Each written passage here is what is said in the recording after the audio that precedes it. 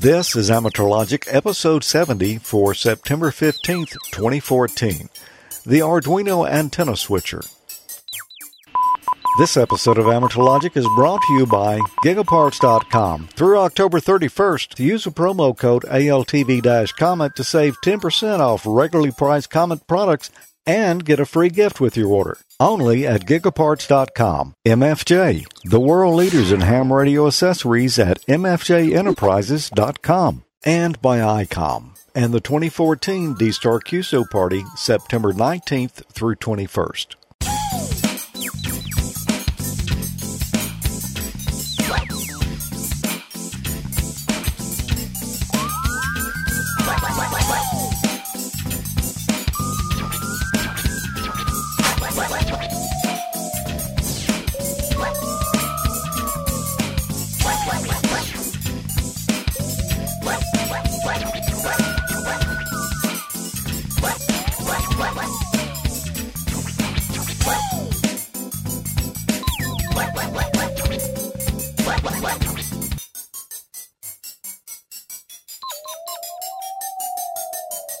Hi, welcome to Amateurlogic.tv, episode 70. I'm George. I'm Tommy. And I'm Peter. And it's great to be back with you again. I always say that. And I always say that, don't I? Yeah, you always mean it, though, don't you? I do mean it. It is good to be back. Yeah, it is. I've been looking forward to it. Yeah, me too. Well, what have you been up to, Tommy? Well, I've been having a good time, man. I've got a new toy, MFJ parabolic dish ultrasonic receiver. So I got out and played with that this month. Yeah. Peter, what about you? Well, two things. First, the DATV QSO party was on, which I participated in. That was good fun, and we'll see a bit of that later. And the downside, though, the other thing is that I had an external hard drive kind of blow up on me. So I'm faced with the problem of how best to try to salvage the data from that. I think we've all had that done at some stage. Yeah, I've had hard drives crash, and yeah, everybody's had it happen, and you never really seem to be backed up. And it's inevitable. It's going to happen. Yeah, it's just when. Yeah, it's just a matter of when. Do you guys back up? I must admit I didn't, and so I'm going to have to probably might have to spend some money to actually get it done professionally. We shall see. Yeah, I back up some of my stuff, but whenever I have a crash, obviously there was something I didn't back up that I should have. Yeah, I don't do a proper full backup, but if I have something critical, I actually store it either in the cloud or on a separate drive or on one of my other computers. Yeah. Well, the trouble is, if you've got video footage, right, which is big, you'll actually use up a lot of bandwidth uploading it. So that's the problem with cloud storage, that it's a bandwidth issue. We actually have the Amateurlogic episodes dating all the way back to episode 1 archived in two places. I've got several hard drives over here with Amateurlogic footage on it. Just the completed shows. I don't have the B-roll. And then Tommy's got a copy of all of it, too. Right. Yeah. So, have you been keeping any of the B-roll? I mean, no. On that hard drive, I actually had B-roll going back to the first show that I was involved in. So it's rather important that I actually get that. Good for bloopers. Yeah, well, no, I can't, unfortunately. All the shows run at least an hour, and that's a lot of video. There's no way I could. I can't even keep all the episodes on my computer. I keep about 5 to 10 latest episodes on there, and everything else I have to offload. Yeah, they're huge, man. Used to we struggled coming up with an hour of material, and now it's a struggle to get it anywhere even near an hour. We're always over. Yeah, but that's okay. Just a little bit more time downloading or uploading, and fortunately the internet's gotten a little faster, so. Oh, yeah, that's great. Not as big a problem as it was 9 years ago. Yeah, but I don't back all the video up to the cloud, Peter. I put a few things on YouTube, just piddling around, but those go on an extra hard drive. Well, I've been in North Carolina this week, and, it's actually last week now, but I just got back yesterday after lunch working up there at a radio station. It's a pretty nice area up there. I'd never been there before. Yeah, it's beautiful. I go there quite often. Yeah. I'm going there tomorrow. Are you? fly into Charlotte and then drive down to South Carolina. Well, I just came back from Charlotte, so I could have met you in the airport. We could have just done the show right there. That would have been cool. Yeah. I screwed up when I booked my trip, though. I flew out this past Tuesday. I should have booked it so that I got there on Saturday because they had the big Shelby Ham Fest up there. Oh, man. Yeah. Yeah, I heard that's a good one, too. Yeah, that's what I've heard, too. So maybe one year we'll get to that one. This year will be the 70th anniversary of the VOA Bethany transmission site. To commemorate the 70th anniversary, we'll be having a special event on Saturday, September the 20th, with the Westchester Amateur Radio Club. Yeah. You know, we visited there, what was it, 2 years ago now? Yeah, we actually went back this year, too. Yeah, we actually went back, and we haven't shown you that footage we got there this year yet. It's a special treat, and we need to get that on out before Dayton comes around again. Yeah, they might not let us back in. But it's a great site there, and if you hadn't seen it, go back and watch the VOA special on Amateur Logic. We really got a good tour of that place, and a little bit of footage of the ham shack on there too. So, yeah, I'm going to try to catch that special event and see that's if going I to be can work great. them. Me too.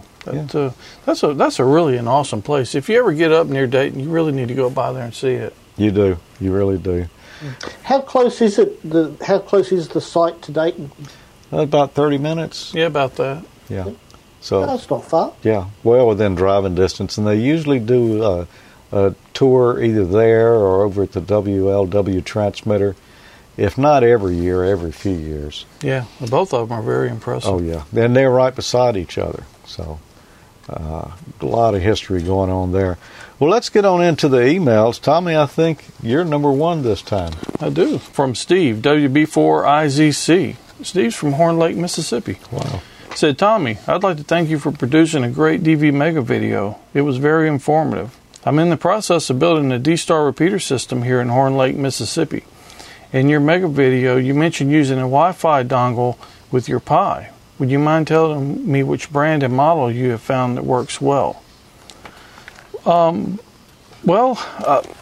got the dongle I've got I've got a DV access point, plus I also have the DV Mega. And that's the newest one, and they both worked very well. I actually like both of them. Kind of a little bit more partial to the DV Mega, I think, of the other one. I just kind of like the form factor, and it doesn't use the extra USB. Yeah, that's good. Well, Peter, what have you got? Okay, yeah, I've got an email here from Ed, VK2JI, and Ed says that he saw my segment about the KNQ7A 40-metre transceiver build, and he's built the 20-metre version of that, and two other Central Coast ARC members, and hi to all the CCARC members out there, built the 40-metre version.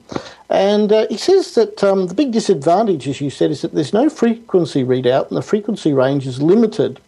One of the few YL operators in Sydney wrote a piece in the AR magazine, that's Amateur Radio magazine, last year, on her modifications to the kit. She's added digital readout through a DDS board, which also gives full band coverage, and added an internal mains PSU. That is a nice mod there. Well, I've got one here. It came from our buddy Ted Randall, who we had on from the Huntsville show.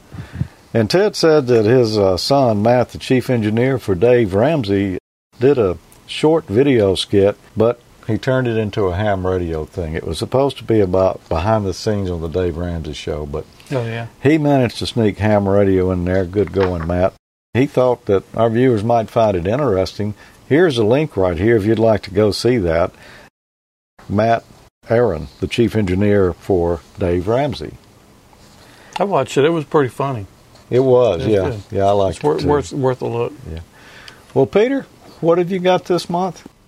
Well, we've just finished the over 3 days the DATV QSO party, digital amateur television.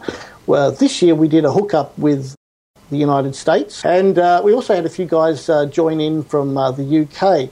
Unfortunately, due to sound problems, a lot of the UK footage had to be cut out, and I apologise for that. But it was a great hookup once again, and here's a summary of the footage.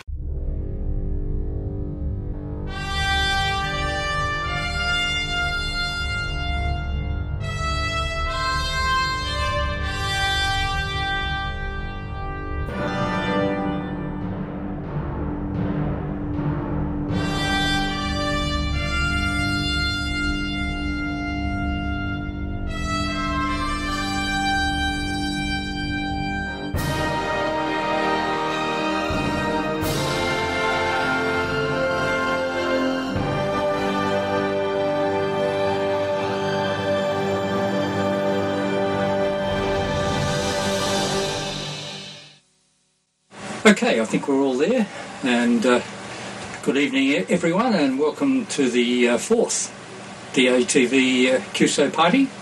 Okay, I see I'm on RTV1 now. This is Don, KE6BXT, and we are still trying to keep our eyes open at 3 o'clock a.m. here in Mission Viejo, California. My next bit of show and tell is my DATV Express, which I brought over here. This is the US-UK project, and it's basically a single board, and there it is there. For those that don't know me, I'm Peter, VK3PB.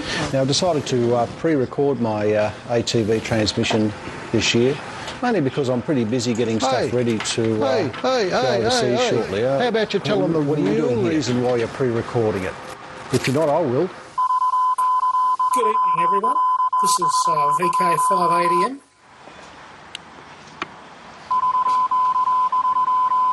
Yeah, good day everyone, from Nick, VK3CH in Northcote. I'll just adjust the height on this a bit. That's it. And thanks once again for allowing me, to be part of the ATV QSO party. And it would appear from discussion with Peter this afternoon that I'm it and down VK7. I think this is fourth ATV party, so we're starting to get a bit of a wriggle on. And thanks, Peter, for the modifications to the ATV transmitter since the new PA's gone in and the new antennas. Reports across Melbourne have been excellent and so much easier to run multiple receivers and record and other such things. Good, David. Oh, thank you. VK3JD8, David. Fourth year as part of the QSO party. Well, I'll just turn that down. Fourth year part of the QSO party. First year actually being able to transmit from my shack. Good evening, everybody. This is VK3DQ in sunny Wantirna South, and sitting beside me, I'll let her say who she is. I'm Jean, VK3VIP. This is John, VK3ATV.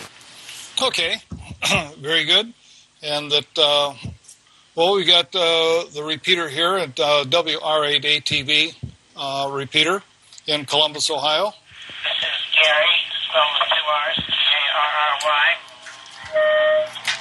CXI, November 8, Charlie X-ray India, and I'm in northeast Columbus, Ohio. Good evening, Australia. We're 16 miles northwest of Columbus, Ohio, a little burg called Plain City where the Mennonites live, running just at TC70 -10 transmitter and an amplifier there on, name is Jay, J-A-Y, Caldwell, C-A-L-D-W-E-L-L, and we're a retired broadcast engineer that works for the CBS affiliate here in Columbus, Ohio. W8RUT, my name is Ken, and I'm located about 20 miles north of Columbus. Been in actually amateur television since 1969, so I'm still a young guy in town.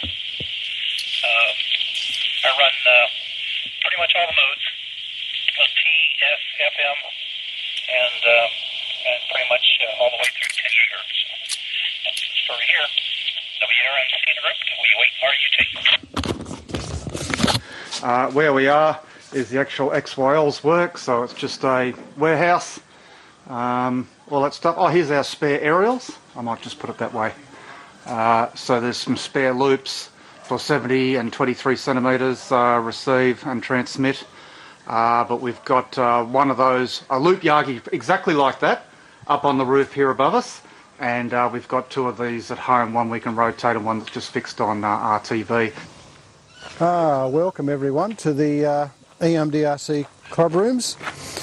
I think we've got a cameraman here who can do some. At the moment you're looking at our antenna system. Up there we've got a, I don't know what brand tri-band Yagi that one is, it just went up the other week actually.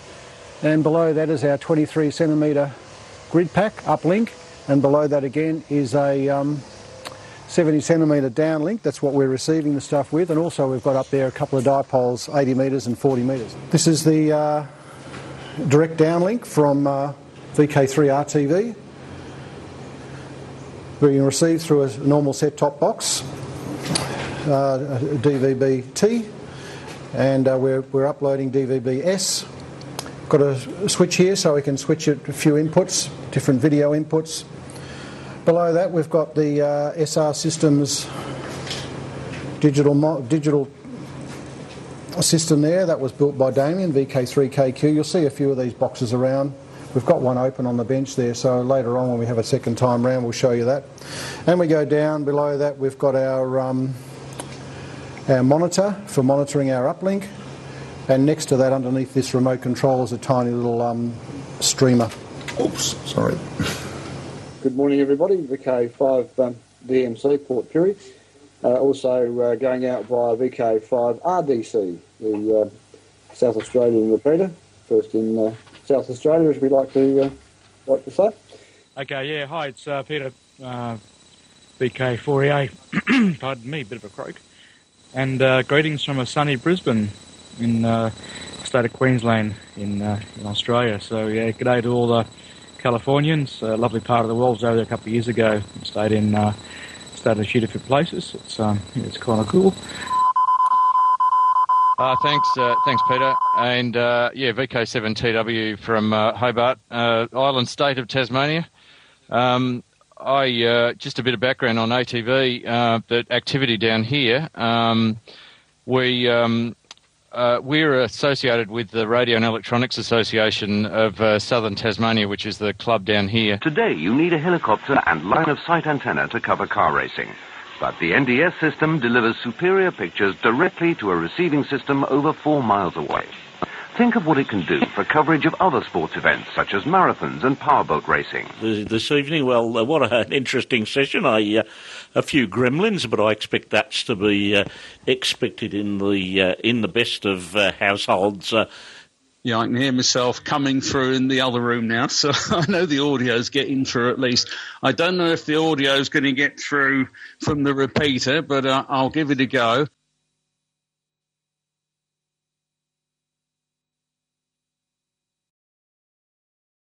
And the ATV stuff does look like a lot of fun. I'd like to try that. Yeah, I got a friend that promised me a UHF TV exciter, and we've just never gotten together and gotten it, and or really got a place to put it up yet. But yeah, we ought to try that out. Do you have any hills nearby that you could stick a repeater on, or anything higher, like that? It helps if you've got a bit flat. of It's pretty flat around here. The big thing, by the way, I should say, this year I noticed was so many stations are now using digital. Often people are using either the Digilite or the DATV Express boards, and they're relatively inexpensive and will send digital amateur television. So that's a new development in amateur TV, and as you can see, the video quality is just excellent. The DATV look much better than the analogs. Oh, yeah. It'd be nice to try something like a Pico balloon launch live in the midst of it. Yeah. What is a Pico balloon? Tell us about that. Oh, it's something I'm actually working on at the moment. It's possible to buy a party balloon. You know those silver balloons that are about 1 metre in height? You fill them up with helium and you put a small radio transmitter and a GPS and something like a small Arduino on there. So it's relatively light, with a battery, of course. And then you just let it float up in the air. It goes up 8 kilometres and it will go for potentially thousands of kilometres. We've got a chap here, Andy, VK3YT in Melbourne, who just about every second week is releasing a Pico balloon, and you can track him on spacenear.us and also on aprs.fi. And his balloons have floated up to northern New South Wales, across to New Zealand, and some have even made it all the way over to Brazil, which is amazing. Yeah, that does sound like fun, doesn't it, Tommy? Yeah, it does. Yeah, I'm not sure we've got kilometers here, though, do we? No, we tried that one time, but it didn't really go over too well. Didn't take, yeah. Anyway, the other thing is it's a very cheap way to get into ballooning. Yeah, sounds economical. Yeah, it's right up my alley. Yeah. Well, right now, let's take a break and have a message from one of the people who helps make Amateur Logic possible. Need an easy-to-use antenna analyzer that you can count on? Look no further than the Comet CAA 500. The CAA 500 is the only analyzer in its class that covers HF through 500 MHz, including 220. The optional soft case features a reflective shoulder strap and a belt loop that doubles as a palm grip. The smooth, precise thumb wheel lets you quickly scan the desired frequency range in seconds. A large, easy-to-read cross-needle meter displays both SWR and impedance, allowing you to track both readings simultaneously in an analog format. Rugged, dependable, precise, and accurate, the Comet CAA 500 is the antenna analyzer of choice for both amateurs and professionals. Gigaparts is the largest independent amateur radio dealer in the nation. Everything you need for ham radio, including books, DVDs, antennas, rope, coax, and tuners. Gigaparts has it all and is open Monday through Saturday.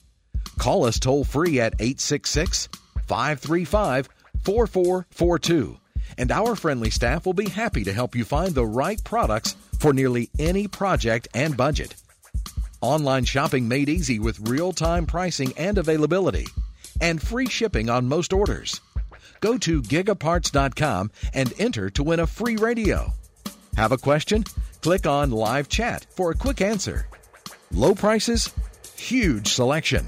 America's favorite ham radio store is Gigaparts. And right now, through October 31st of 2014, you can save 10% on all regularly priced Comet products and get a free gift with your order when you use coupon code ALTV-COMET, only at gigaparts.com. Well, Tommy, you said you had a special for us this week. You've got a I've got a new toy. Yeah. You've seen the MFJ ultrasonic dish that you use to track down power line noise. Well, I got one of those and played around with it. I've got the MFJ 5008 ultrasonic receiver, and we're going to go out and see if we can find some faulty insulators or shorted power line and test it out. Now, I've been trying to test it out all week. I would take it to work with me each day, and on the way home I would ride through a lot of different places and test it out. But I haven't really found any broken insulators or shorts or anything up there just yet. Apparently the power company around here does a pretty good job of keeping that stuff under control. I suspect in the wintertime, if we have ice and things like that, it'll get worse. If I can't come up with anything this morning, we're going to try to make our own arc and test it out like that. But at any rate, we're going to have a good time. All of a sudden, I feel the need to make my presence known. N5ZNO Mobile. N5ZNO, this is KC5AAW. Good afternoon, Tommy. Good afternoon. Well, I'm just about here. Let me go ahead and clear with you, and I'll catch you a little bit later on. I'll be back on. Well, I found a neighborhood with overhead service, so let's see what we can come up with. All right, we got one that looks pretty rusty, so let's see what we can hear.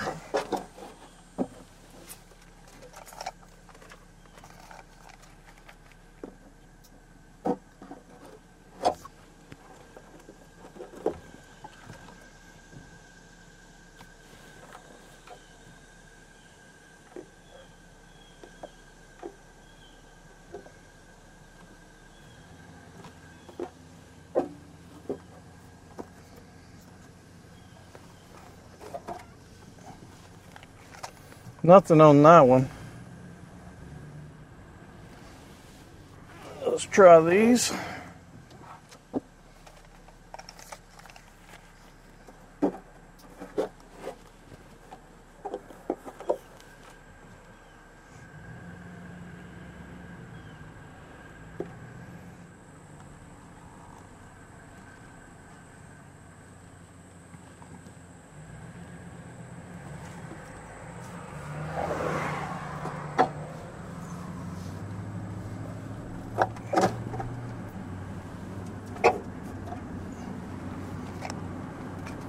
Pretty much nothing there either.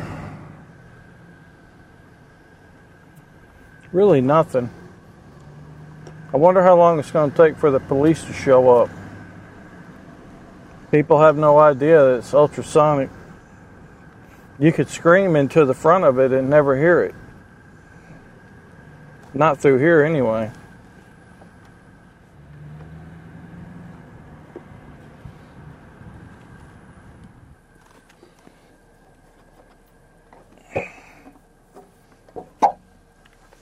Time for plan B. Let's talk about why we're listening in the ultrasonic range. When you have arcing, it makes RF noise that you're going to pick up on your receiver, but it also makes an audible noise that's typically in the 40,000 hertz range. If you see the chart here, you can see that's out of the human's hearing. That's why we call it ultrasonic. Plan B means we're going to make our own arcs with a file and a battery. Okay, we're about 10 yards out, so let's give it a try. Oh yeah, loud and clear. I see smoke. Get about 20. That should be about 20. All right, hit. Yeah, it's loud.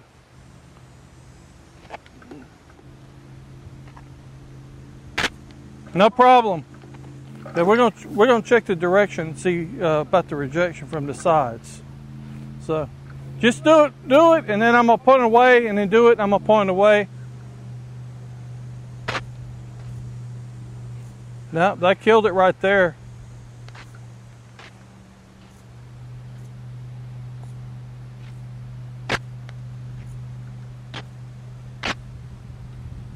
Okay. It's very directional.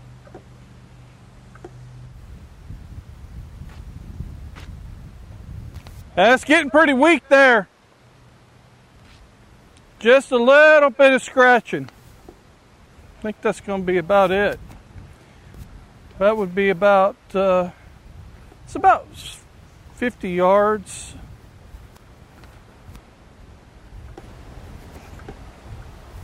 That's pretty good. I could have probably gone a little bit farther, but the scratching was getting real light. As far as it being directional, the pattern on it's very tight. You could see when we pointed just a few degrees off that it dropped down significantly. Now I've relocated over here to the backyard studios, and we're going to just play around a little bit and show you a few more things about the dish. Well, we got about 120 feet out of the ultrasonic receiver. Pretty fun little tool to play with. I did find out that the local power company uses something very similar to track down insulator problems and arcing problems on the power lines around here, so that tells you it's a good tool for the job. Well, in playing around with it, I also found out that you can hear a lot of other things with it. Now, if you'll listen, you can hear there's a lot of crickets, a lot of bugs around here. This is Mississippi. We grow a bumper crop of them every year. So, get a little sound of that. Let's switch over to the dish here. There's some holes here that you line up. If you look through it and put it right on what you want to check, they're very accurate. The documentation says 12 inches at about 50 feet out, and that's about right. I've tested it. We did it earlier, as you saw. So what we're going to do is just kind of point it around and see what we can find in the yard. One thing that's kind of weird, I feel sorry for your dogs, is it rained here all day yesterday, so the grass is kind of damp and it's soft, and listen to it as I walk across it.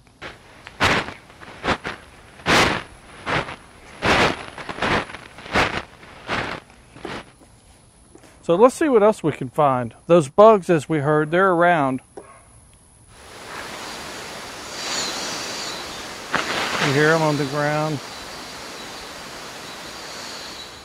The pattern on this thing is so tight, sometimes it's a little difficult to pinpoint them. But once you get on one, you can tell exactly where it is. So you can pick up a lot of things with it. I also thought about, if I do it outside and it works and picks up interference from power lines and things like that, what if I tried it inside? I remember Gordon West saying that electric dimmers are a common source of problems on HF in the house. Well, I actually stood back in the room and pointed it at my dimmer switch in my living room, and I could hear noise coming out of that thing, and I moved off just a hair and it went away. So I guess theoretically you could use it in the house to actually pinpoint some sources of noise as well. It's kind of ironic that I've been looking for a week for a source of power line noise, and I haven't really found anything. And I went to a ball game the other night for my son's football team he coaches, and I stood up near the fence, and all of a sudden I heard a pop, and sparks fell down right beside me, and one was just, I walked up on it out of the blue and didn't have my stuff with me. So anyway, if I do run across one close by, it'll probably be more close to wintertime, I would imagine, that something like that will show up. But I'll get some footage of that and show it to you as well. But you can see from the test that we did that it works very well, and I'm kind of looking forward to have it in the toolbox for use in the future. 73. So you missed the squirrel at the end? I missed the squirrel. I thought I saw something go across the corner up there. I couldn't read the text from this far away. Oh, that little joker, my antenna is actually tied off to the leg of that treehouse thing that you saw back there, and he just ran from there. Wow. So, near the fence, and all of a sudden I heard a pop, and sparks fell down right beside me. Yeah, I saw him, Tommy. Just a quick question. What would you use? What's the general use for the ultrasonic listening device? What uses would you put it to in practical terms? Well, it's actually made for locating power line noise. All right. So it's something that your local club might like to get together some funds to buy, because everybody can sort of share it around that way. They could certainly do that. It's not that expensive of a device either. I actually kind of expect it to cost a bit more. It's not out of the range of an individual. If you got a bad power line problem and you want to pinpoint it, Yeah. I think it would be worth the investment myself. Huh. Pretty neat piece of gear. I probably need a new file now, though. Yeah. You probably do. It's kind of arced up. Did it cool off yet? It cooled off, yeah. But and I owe you a piece of wire too, don't I? You probably do, yeah.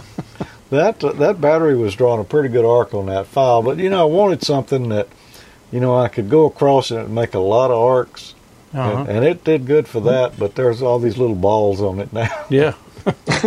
For years, hams have relied on the world's most popular antenna analyzer, the MFJ259B. That compact battery-powered RF impedance analyzer combined four basic circuits: a 1.8 through 170 MHz variable frequency oscillator, a frequency counter, a 50-ohm RF bridge, and an 8-bit microcontroller. Now the MFJ259 has been updated to the new MFJ259C. All the same great functions present in the 259B with an expanded frequency range. The MFJ259C covers all frequencies from 530 kHz to 230 MHz, allowing measurements all the way from the AM broadcast band through the 220 MHz amateur band. Make a wide variety of useful antenna impedance measurements, including coaxial cable loss and distance to an open or short. Primarily designed for analyzing 50-ohm antenna and transmission line systems, the MFJ259C also measures RF impedances between a few ohms and several hundred ohms. It also functions as a signal source and a frequency counter. The MFJ259C gives you a complete picture of your antenna's performance. Read antenna SWR and complex impedance, determine velocity factor, coaxial cable loss in dB, length of coax, and distance to a short or open in feet. Read SWR, return loss, and reflection coefficient at any frequency simultaneously at a single glance. You can even read inductance and microhenries and capacitance and picofarads at RF frequencies. The large, easy-to-read two-line LCD screen and side-by-side meters clearly display all the information you need. While a lot of new antenna analyzers have appeared in the market recently, none give you the flexibility and wide assortment of RF measurement capabilities the MFJ 259C does. If you've been putting off getting an antenna analyzer, then you need to take a look at the new MFJ 259C. Visit mfjenterprises.com today. The MFJ 259s have been around for years. You know, it's the most popular analyzer around, and they've upgraded it from the 259B to the 259C now. Yeah. Just getting a little bit better as it goes along. Yeah, I've got the B at the house. Yeah. And if you don't have one of those yourself, and, you know, that's kind of one of those items that really, if your friend's got one, you don't need one. Yeah, that's true. So maybe check with your club, and if they don't have one, maybe you get a few guys together and get one, because there needs to be one in every city in the United States.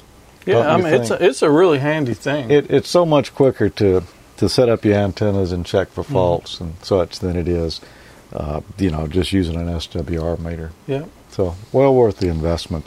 Well, Peter, what's on your email stack next? I've got one final email here from Mike Morneau. Hi, Mike. And he says, subject, it's finally summer up here. The moose is in the pool. Repeat, the moose is in the pool. Likely it's even warmer down in your neck of the woods.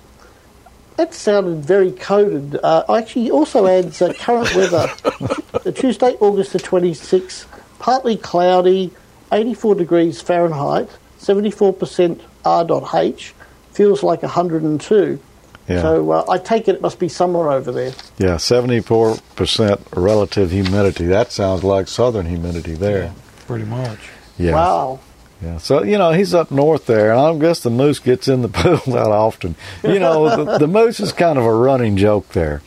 I see. Yeah, you know. Well, of course, he's up in Canada, and they have extremes of weather. Oh, yes. Yeah, the moose thing actually came up the time when the cat was terrorizing you while you were shooting when we were shooting Amateur Logic. The cat kept getting in. Oh, yeah. So he's kind of started about the moose getting in the house, and it's been running ever since. Yeah, the moose came in the house for the winter and wouldn't go back out. It was so cold. Yeah, my sister actually worked at I think it was Banff up in Western Canada for a year or two, and I've heard stories of the moose walking down the main street, these sort of places. Yeah, we don't have them down here, but apparently they're big. Yeah. You don't want to mess with them. If the moose wants in the pool, you let him in the pool.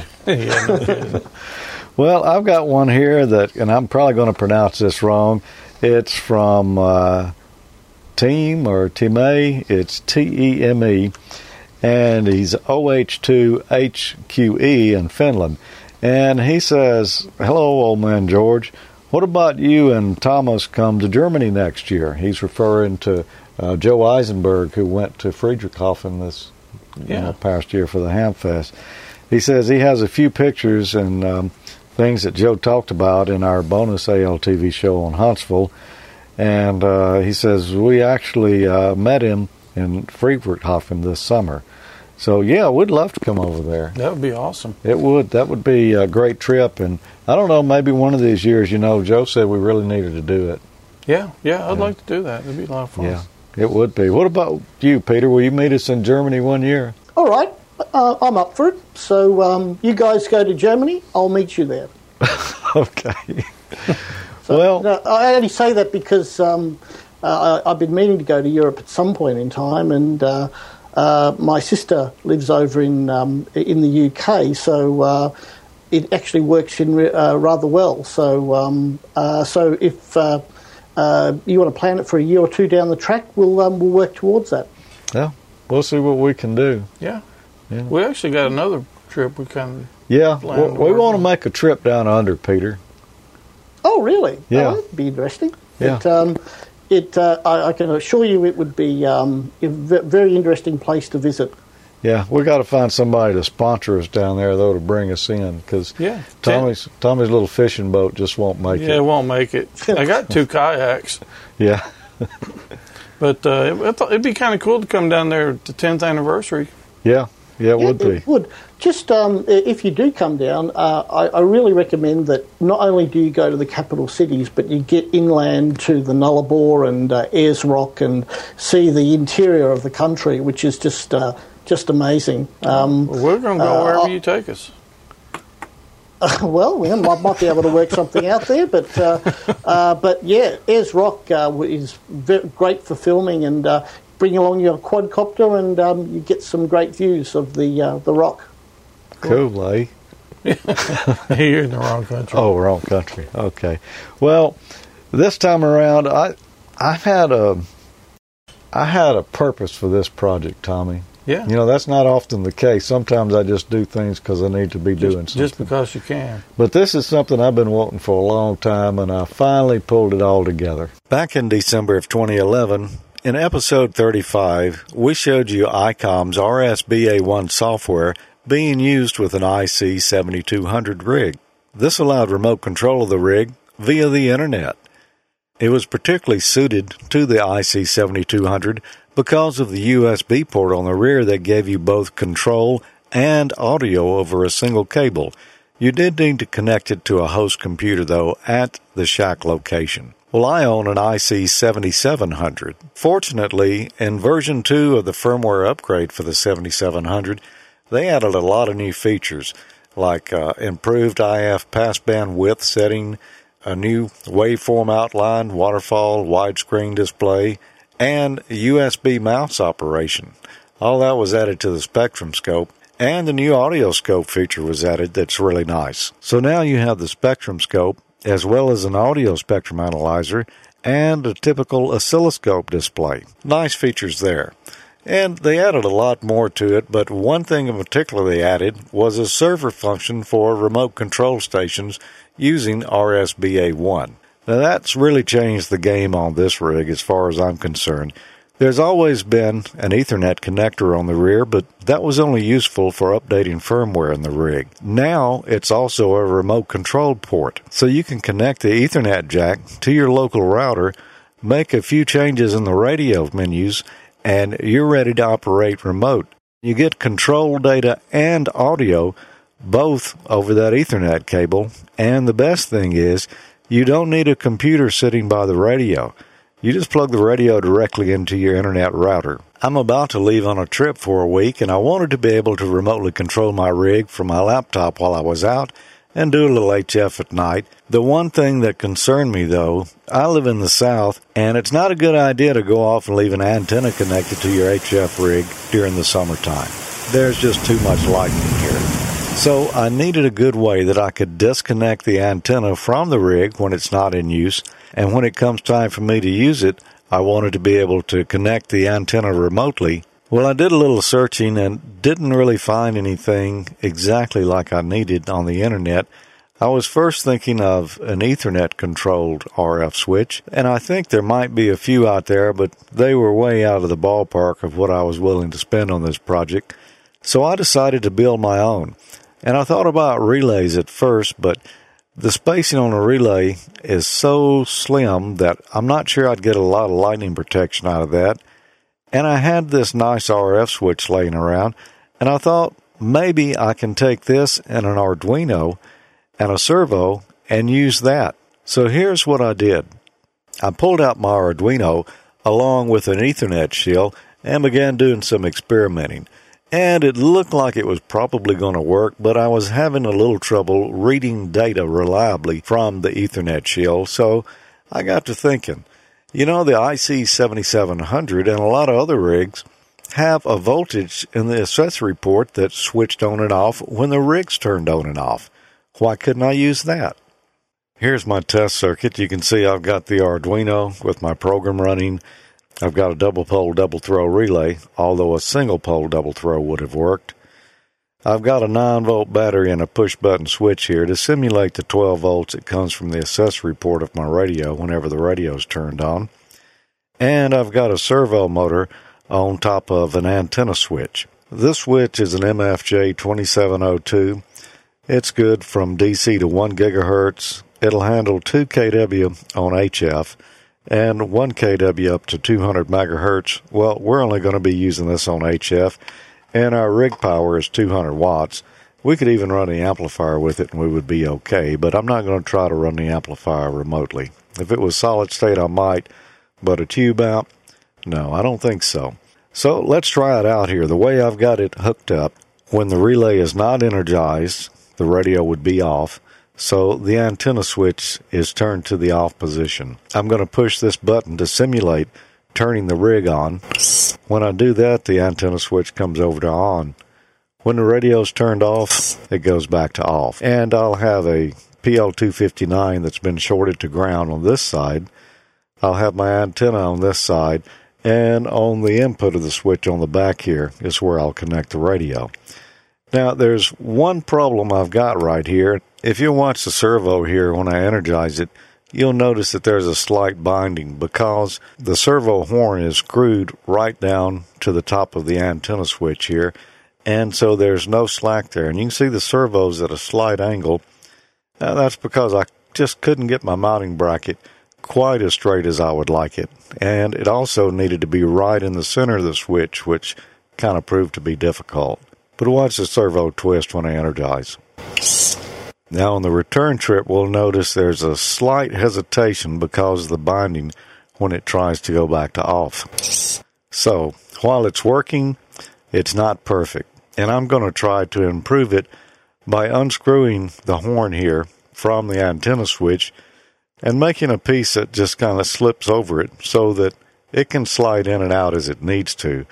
And hopefully that's going to do the trick. Now, the first thing I'm going to do to make this plastic part is get a bottle lid that's just slightly bigger than the switch knob. And that's got a little bit of slack in it, but it's pretty close to the right size. Now, what I plan on doing is making a round knob like this and then cutting a slot out the middle where I can just position it down over the knob, and when it turns, it'll turn the knob, but it can still slide around as it needs to keep from binding. So to make the slot in there, I could just make a piece of plastic the size of this and then try cutting it out, but that's not going to be very easy. It would be easier if I could mold it right to start with. So I took the bottle here, I got my mic out, and I did some measuring here of the knob and how deep it needed to be, how wide it needed to be, and such. And I cut a little piece of wood, just the right size for that. And I'm going to slide that down here into the bottom of the bottle top. Then we'll take some shape lock and we'll just pack this tight with it, let it cool till it hardens, and then take it out and see if it fits. We'll probably have to do a little trimming on it, but that's okay. I put a cup of water into the microwave for 1 minute, and it's at 170 degrees right now. We need it to be 150, so we'll let that cool just a moment. And then we're going to put the shape lock in there. I've got my piece of wood super glued into the plastic cup here. It looks like that's going to hold, so let's get our shape lock out and determine how much of this we're going to need. This is pretty good stuff, and Radio Shack also sells another brand of it. I don't remember the name of it right off. But just these little plastic pellets here that have 150 degree melting temperature. So we'll fill up the cap here. And we know there's some airspace in there, so we're going to throw in a little extra. So I'm thinking that should be enough right there. And if it's more than we need, we can always trim off the excess and just throw it back in the bag like I did these other pieces here, because this stuff is reusable. So we're about 155 degrees or so there. I'm going to go ahead and put the pellets in now.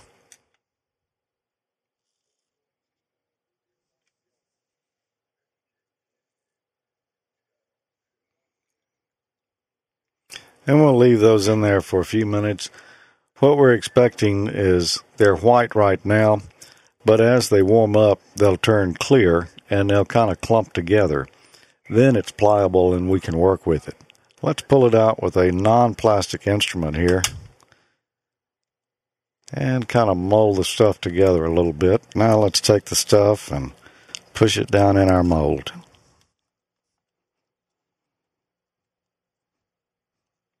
And I can't tell by looking here whether it got in good around the wood or not. There's a little water down in there, and that kind of makes things look a little funny.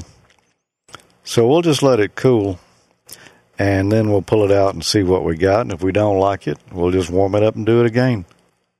Here's our completed knob. Looks pretty good. This is actually the second take out of it. The first time I did it, apparently I didn't have enough of the plastic beads in there, and it didn't come around the ends here very well.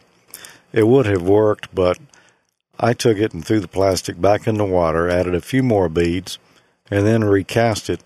And this time it came out, I would say, almost perfect. It's good and solid. It's not going to break. And it fits right over our switch knob perfectly.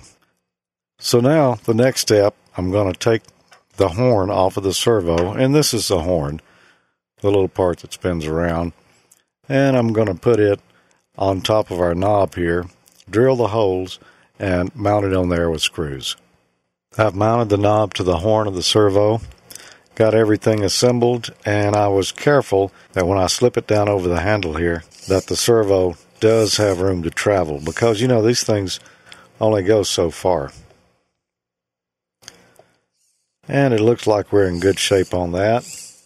So now the next stage is going to be to mount the servo to the switch above it right there. Well, it took a little bit of doing and a lot of tools and parts, but I think I finally got it here like I want it, or as close as I'm going to get it. Here's the knob that I built, and you can see I've got it slid right down on top of the lever for the antenna switch there, and there's a little bit of gap around it, so it should be able to slide good on either side. I've got the servo mounted on the original bracket that I had built, and I put another bracket here on the other side to hold it from twisting, and I just got these little straps right here at Lowe's, and that's what I use for that. You can see the servo is sitting a little crooked there, but that's what it took to get it to line up on the ends here to where it would be level. And there's enough gap in there that this thing can slide a little bit and shouldn't get in a bind. So let's try it out here. I've reset the values in my servo program so that it knows where off and on should be in degrees. So right now it's in the off position. Let's switch it to the on position. And you can see it went right to on. It's all the way on. And you didn't see a big jerk there on the servo when it got there this time. If I release it, it ought to go right back to off. And that was good and smooth too. And it is all the way on off. So I've got my values right. It looks like the servo is working well now. It's not getting in a bind. And I think that's going to do the trick. So now that remains to be done is to take all this stuff and put it on a perf board and connect it to my rig. So when I'm out of town, I can have the rig power up and automatically turn on the antenna. When I get through talking, I can turn off the rig remotely, and the antenna gets disconnected as well. So that's the mechanics of my servo-controlled antenna switch. Next time, we'll take a look at the electronics and the software. What do you think, Tommy? That's pretty awesome. It works. Yeah. It really works. Yeah, that's cool. Yeah. And you tried it while you were gone, huh? I did. I actually used it when I was in North Carolina last week. I talked a few nights, and it was neat, being able just to fire up the laptop there, connect to my machine. Connect to my rig. I didn't have to have a computer on here in the shack. Yeah. Using the RSBA1 software we showed. And it's just like being in the shack here. I mean, I had my HF rig. I was hearing all the people I normally hear because my antenna was right here where it normally is. I checked in on one of the Ham Nation after show nets. So your rig is off, but you still can log into it with that RSBA1 software and turn it on. So there's still a little piece of it that's still powered on, apparently.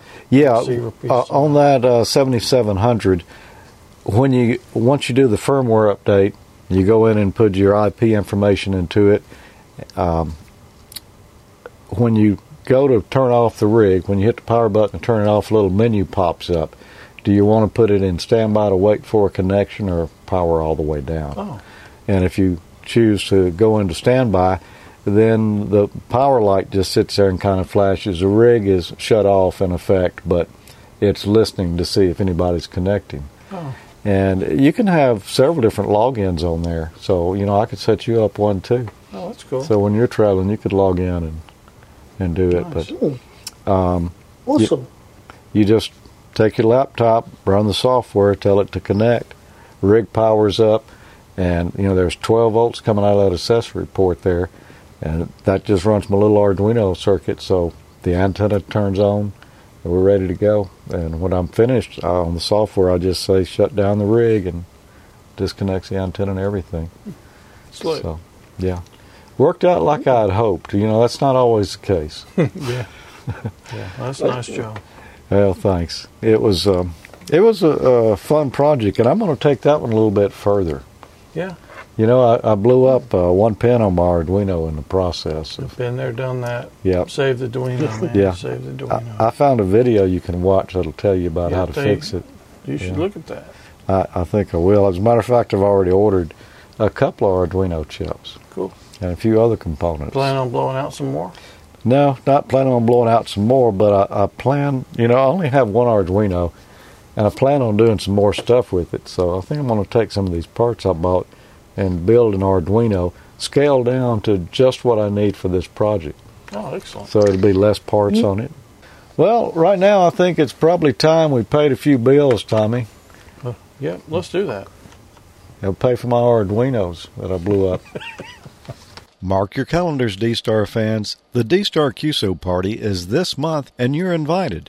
Connect with the world via D-Star repeaters from Friday, September 19th through Sunday, September 21st. Contact ham radio operators around the world using D-Star. D-Star has helped amateur radio grow. It's an exciting technology that has introduced new people to the hobby, and it's been a great protocol for MCOM too. Join the D-Star QSO party and communicate through D-Star repeaters. The more QSOs you make, the more chances you have to win. Multiply your chances of collecting points when you contact a set number of foreign countries. Earn up to 1 bonus point when you send GPS information indicating communication distance via D-Star radio. Submit an approved log to be eligible for the prize drawing. Visit ICOM America's website for complete contest rules, log reporting, and more. The D-Star QSO Party winners will receive a brand new ID51A ICOM 50th Anniversary Limited Edition radio. 10 lucky winners will be randomly selected. Winners can only receive one prize and cannot choose the radio color. Only 5,000 ID51A units are available worldwide. The radio is available in 5 colors: blue, green, red, white, and black. Special edition radio features include faster data transfer on DV mode, RS-MS1A Android app compatibility, additional D+ reflector link commands, and other enhanced digital features. Make sure you visit icomamerica.com/amateur for more information on the 2014 D-Star QSO Party and the 50th Anniversary Limited Edition ID51A. So what about it, Tommy? Are you going to get in on the QSO Party? Oh, yeah, I'm going to give it a try. Yeah, sounds like fun. Yeah, if I'm around, I think I will be. Yeah. So I think last year I was out of town and missed out on it. Well, but you've got everything you need to do it out of town. Which wasn't where I could do that. So, yeah. But this year I'm planning on giving it a try. Cool. Well, you remember our friend John Amadeo? Oh yeah. Yeah. He's a producer on Last Man Standing. Yeah, I love that show. About to start the new season. Yeah, and he sent us a little video here. They've got a special event coming up there that the Papa System is going to be doing. Hi everybody, John Amadeo, NN6JA here. I'm the producer of Last Man Standing starring Tim Allen, and I've worked in the entertainment industry for about 30 years. Hollywood has always had a relationship with amateur radio. Over the years, there have been lots of movies and TV shows featuring ham radio. Sometimes ham radio operators are the butt of jokes. Hello? This is W6XRL4. Come in, come in. And sometimes ham radio operators are shown helping to save the world.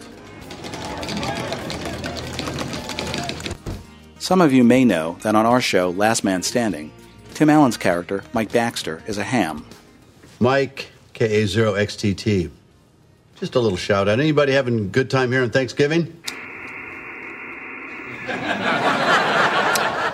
Anybody hiding in their basement to avoid their relatives? Of course, Mike Baxter's license is not real, and the KA0XTT call sign is fictitious. But there are a number of real licensed amateur radio operators on our crew.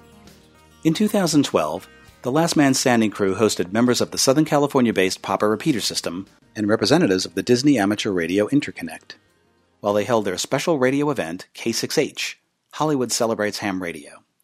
Thank you. You're 5 and 9 in Studio City. And this is K6H. Got you at 5'9", here on the set of Last Man Standing. It was so much fun, we decided to do it again.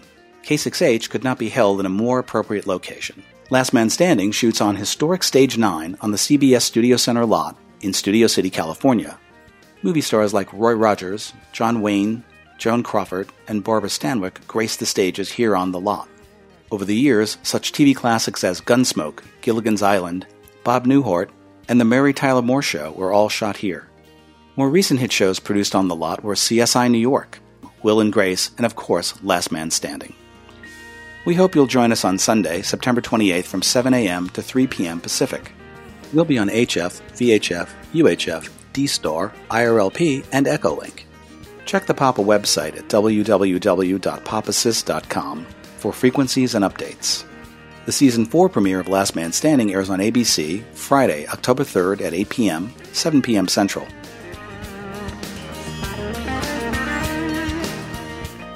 That's another one of those events we're going to have to check out, Tommy. Yeah, that's going to be a good one. Yeah, it is. Yeah, I can't pass up. It's Hamnado. You saw that. Yeah, that's kind of play off of Sharknado. Yeah, which, and Sharknado too. Yeah. I haven't watched that yet. My wife's cousin told me I needed to see that show. You didn't see 1 or 2? Oh, man. Is it worth watching? Yeah. Everybody's got to see it at least once. Is that a requirement? It's hilarious. Yeah, well, I would think so. Yeah. I can't recall having seen it down here in Australia. Maybe one of my fellow VKs will correct me on that, but haven't seen it on free-to-air TV down here. It's on the Sci-Fi channel. It's a Sci-Fi original. Yeah. Oh, okay. Yep. Yeah. Well, let's finish off our emails here for the evening. Tommy, you've got another one over there, don't you? Yeah, I do. So I've got an email from Chris, NY0S. Greetings, Tommy. I recently turned in the cable box for one of my TVs, installed a Roku HDMI dongle. When I brought it up, I saw a channel called Amateur Logic. Could it be for amateur radio? What a treat.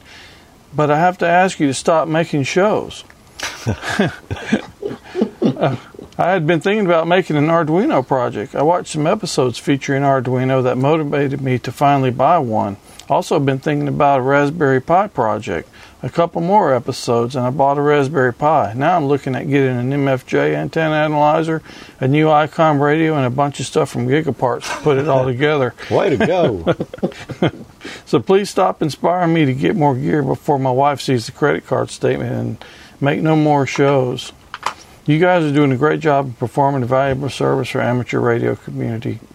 Anyway, I thought you might be interested in this and may want to mention VirtualBox in one of your episodes. Thanks and keep up the great work.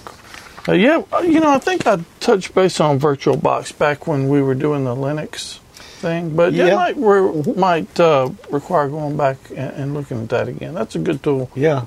Is that the one I'm using? Yeah. Yes, it is. It is. I've got it on here. I've got Is that for running Linux in Windows or Windows in Linux? Either way, it's just a virtual machine software, and you can boot up whatever you want inside of it. Yeah, I've got it on my notebook over here. It's a 64-bit with Windows 8.1 on it. Yeah. Unfortunately, I'm hoping Windows 9 is going to be better. But I needed to run some old 16-bit programs, and I put VirtualBox on there and installed Windows XP in it, and works like a champ, man. Yeah, the client will run on Windows, Mac, Linux, or whatever, and you can host pretty much anything in it off of whatever host operating system you want to run it on. Really neat stuff. Well, I got one more email here, and this comes from Dave, N9HF. Dave says, in the last episode of Amateur Logic, you talked about using an AM tower after local sign-off. He said, I had an opportunity to do this back in the mid-1990s, He worked with Wisconsin Public Broadcasting as a transmitter operator, and they had one AM station in the network. It was WLBL in Auburndale, Wisconsin.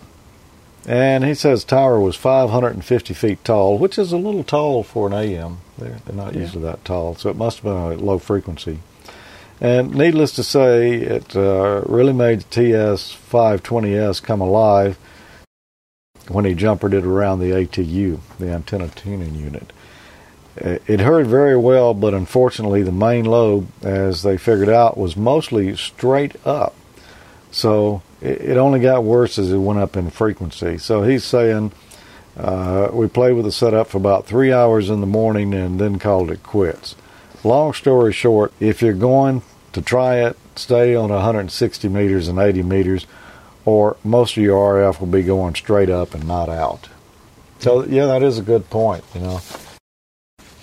Get closer to the wavelength of the actual frequency that you're working, you'll be better. But if you go up in the higher bands, yeah, it's no telling what you're doing with it. Yeah. Yeah, not necessarily a real good radiator on 20 meters and up. Right. So I guess, Tommy, we're going to have to talk a little bit about this rig we're going to give away here. Yeah, we need to get rid of this stuff because it's kind of blocking my room here. Yeah, well, we've got a great contest coming up here for those who were not aware of it, and for those who are. You need to go enter. It's the Amateur Logic 9th Anniversary Contest with great prizes from ICOM. They've got the IC 7100 HF VHF UHF radio with D-Star. We're also giving a Meritron SDC 104 antenna tuner from MFJ. Well, what's it going to tune? It's going to tune a little Tar Heel HD screwdriver antenna. That's also being supplied by MFJ. You know, they're a distributor for Tar Heel. Mm-hmm. We got some prizes from Comet and Gigaparts here. Comet's going to give us a CA 2x4 SR broadband VHF UHF antenna. Comet and Gigaparts are also going to give us an HD5 3/8/24 universal HD antenna lip mount. And the Comet CPM5 universal antenna lip mount is going to come for the other antenna. So in all, you're going to get the HF radio, you're going to get antenna, the screwdriver antenna, you're going to get a dual band antenna, you're going to get an antenna tuner and the mount. So it's everything you need. Yeah, it's a pretty full package. Tell us a little bit about that radio over there, Tommy. Man, this is the IC 7100. It's got the new touch screen, HF and all modes, HF, VHF, UHF. I believe it's got 6 meters on it as well. It does. And it's a pretty sweet rig. It does D-Star? Yeah, it's got D-Star. And does that one have the USB port on the rear there or not? Yeah, there's USB port back here, so you can plug it up and do BSK31 or whatever straight from the rig, just like we were doing on a field day. And it'll probably work with that RSBA1 software like I was showing a little earlier. Absolutely. And for the antennas, well, you got this little Tar Heel HP here. This is the 6 through 40 meter version. It's good for 500 watts PEP, and this is essentially the same antenna I've got here on my mobile, Tommy. I've got the little Tar Heel 2, which is only 200 watts PEP, but it works from 6 meters down to 80 meters. Mm-hmm. And I've had it for a year now. You know, I bought this at the Huntsville Hamfest a year ago. I have thoroughly enjoyed it. As a matter of fact, I've enjoyed it so much that Wayne bought him one at Huntsville this year. Yeah? Yeah, it's a great antenna. I can't say enough about it. You need to put mine down. Yeah, well, you're going to have to get one of these, Tommy, or else we're not going to let you. Yeah, I know you guys already give me a hard time. Yeah. Every time I pull up in the driveway over here without that on my truck. Yeah, you really can't be in the club unless you got it. You know, that's one of those things that you really need. On the other antennas, we've got the Comet CA 2x4 SR. That's a dual band broadband antenna, so it doesn't only cover 2 meters and 440 ham bands. It also covers some of the other frequencies nearby there that you need for transmit and receive capabilities when you're working with public service agencies. It's a great antenna for a dual band ham rig, plus it gives you that extra coverage as well. It's got 3.8 dBi gain on 2 meters and 6.2 dBi on 70 centimeters, and it'll handle 150 watts. You're also going to get the CP5M. That's a universal lip mount. It's got 16 foot 6 inches of deluxe, good low-loss cable with it, and it installs in only minutes on virtually any lip on a vehicle. Trunk lids, truck rear doors, SUVs, van rear doors, hood lips, just about any place you can think of. On the boot? And the boot, yes, if you're down under.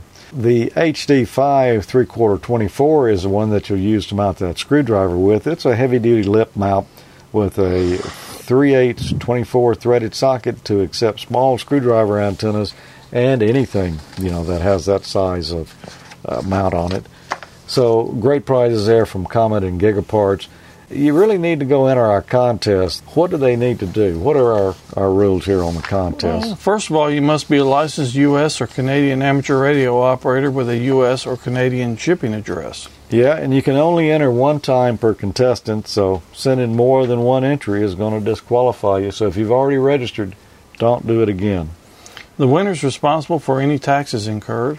And the winner agrees to the use of his or her call sign and name in any promotional news items related to the contest. And contestants must not be an employee or affiliate of Amateur Logic, ICOM, MFJ Enterprises, Gigaparts, or Comet. Send an email to contest2014@amateurlogic.tv with only your call sign in the subject line. Include your name, call sign, class of license, and address and the email message. Register between now and Wednesday, October the 8th of 2014. For winner selection, the contest winner will be selected by random number from the entries received. The winner will be announced on October the 15th of Amateur Logic. Next month's show, we'll be giving this away. Yeah, somebody's going to have a pretty nice, I guess they'll get it in time for Halloween. Yeah, just in time for Halloween. If the winning entry doesn't meet the qualification requirements, then we'll just draw again using the same method. And you can get all the contest rules and information from amateurlogic.tv/contest. And we're giving away a couple of other consolation prizes too, aren't we? Yeah, we are. The second place winner is going to get a polo shirt. Well, actually, I don't have on the polo shirt tonight. But no, you've seen us wearing them on the show before. Mm-hmm. And are they getting yours or mine? Depends on what size they are. No, you'll get a fresh, clean polo shirt that's going to come to you from our swag store. I was going to get my wife to wash it. You were? Yeah. No, we'll give them a fresh one. Okay, we're giving you one. AmateurLogic.spreadshirt.com. Yeah, that's where you can get these stylish T-shirts here. They keep popping up at the Hamfest. Yeah, that's kind of cool, too. Yeah, it is. Yeah. We see somebody's got one. You guys keep representing. Yeah, and for third place, third prize winner is going to get a T-shirt, one just like one of the ones we have. Yep. And you can pick the color or the size. Yeah. Or the color and the size. Or both. Yeah. Yeah. So go enter contest 2014 at amateurlogic.tv, and you could win. Somebody's going to win it because they're not going to let us keep it.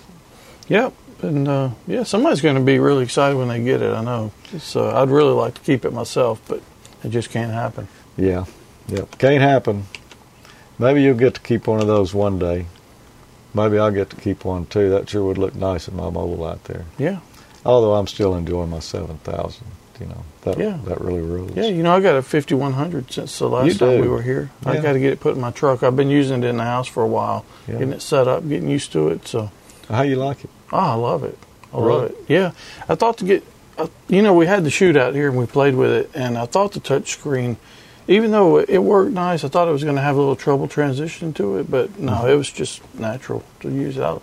Wow. Very nice. I love it. And I can see it without these. You could? Yeah. Really? Yeah, I can see it fine without my glasses. Wow. Well, I kind of want one of those. I'm a little bit jealous, Yeah.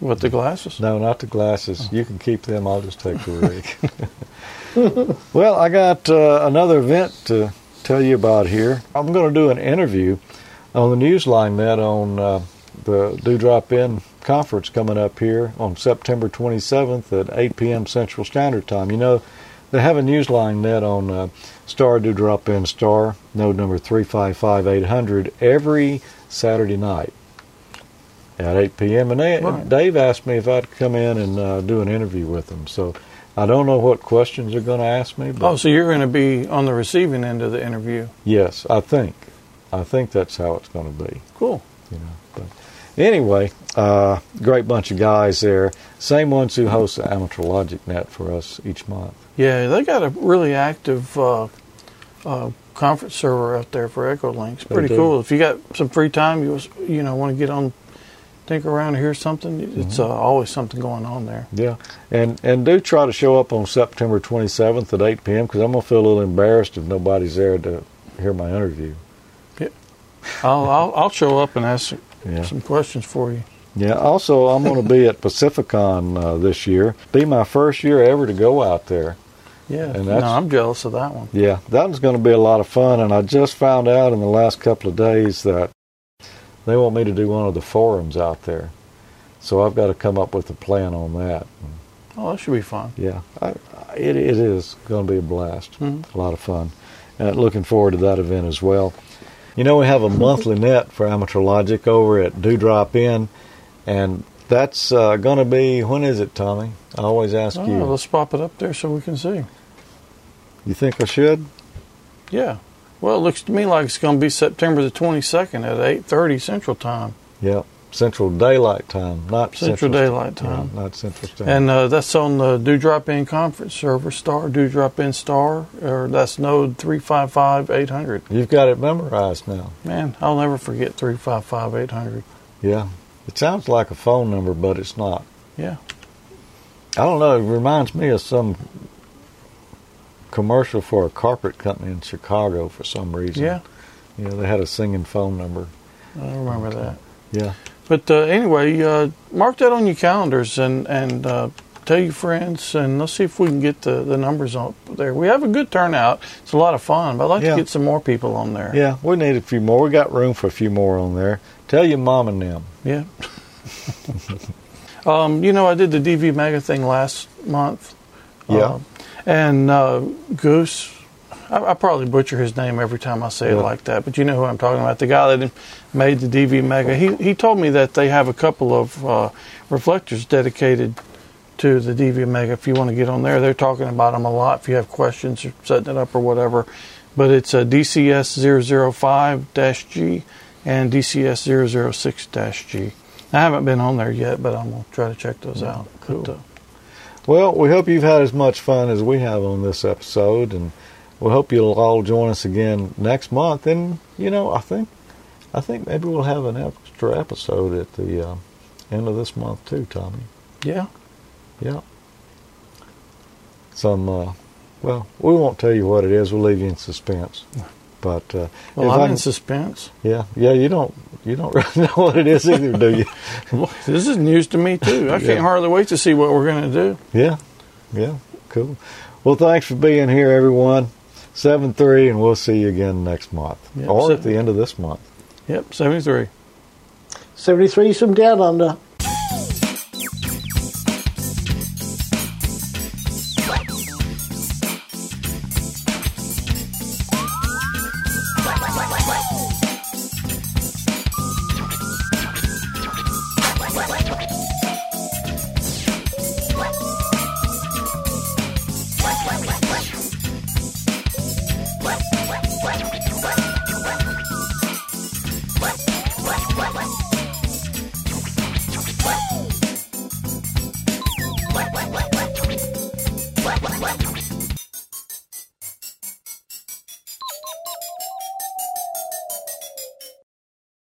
This year is the 70th anniversary of the VOA Bethany transmitter site, and to commemorate the 70th...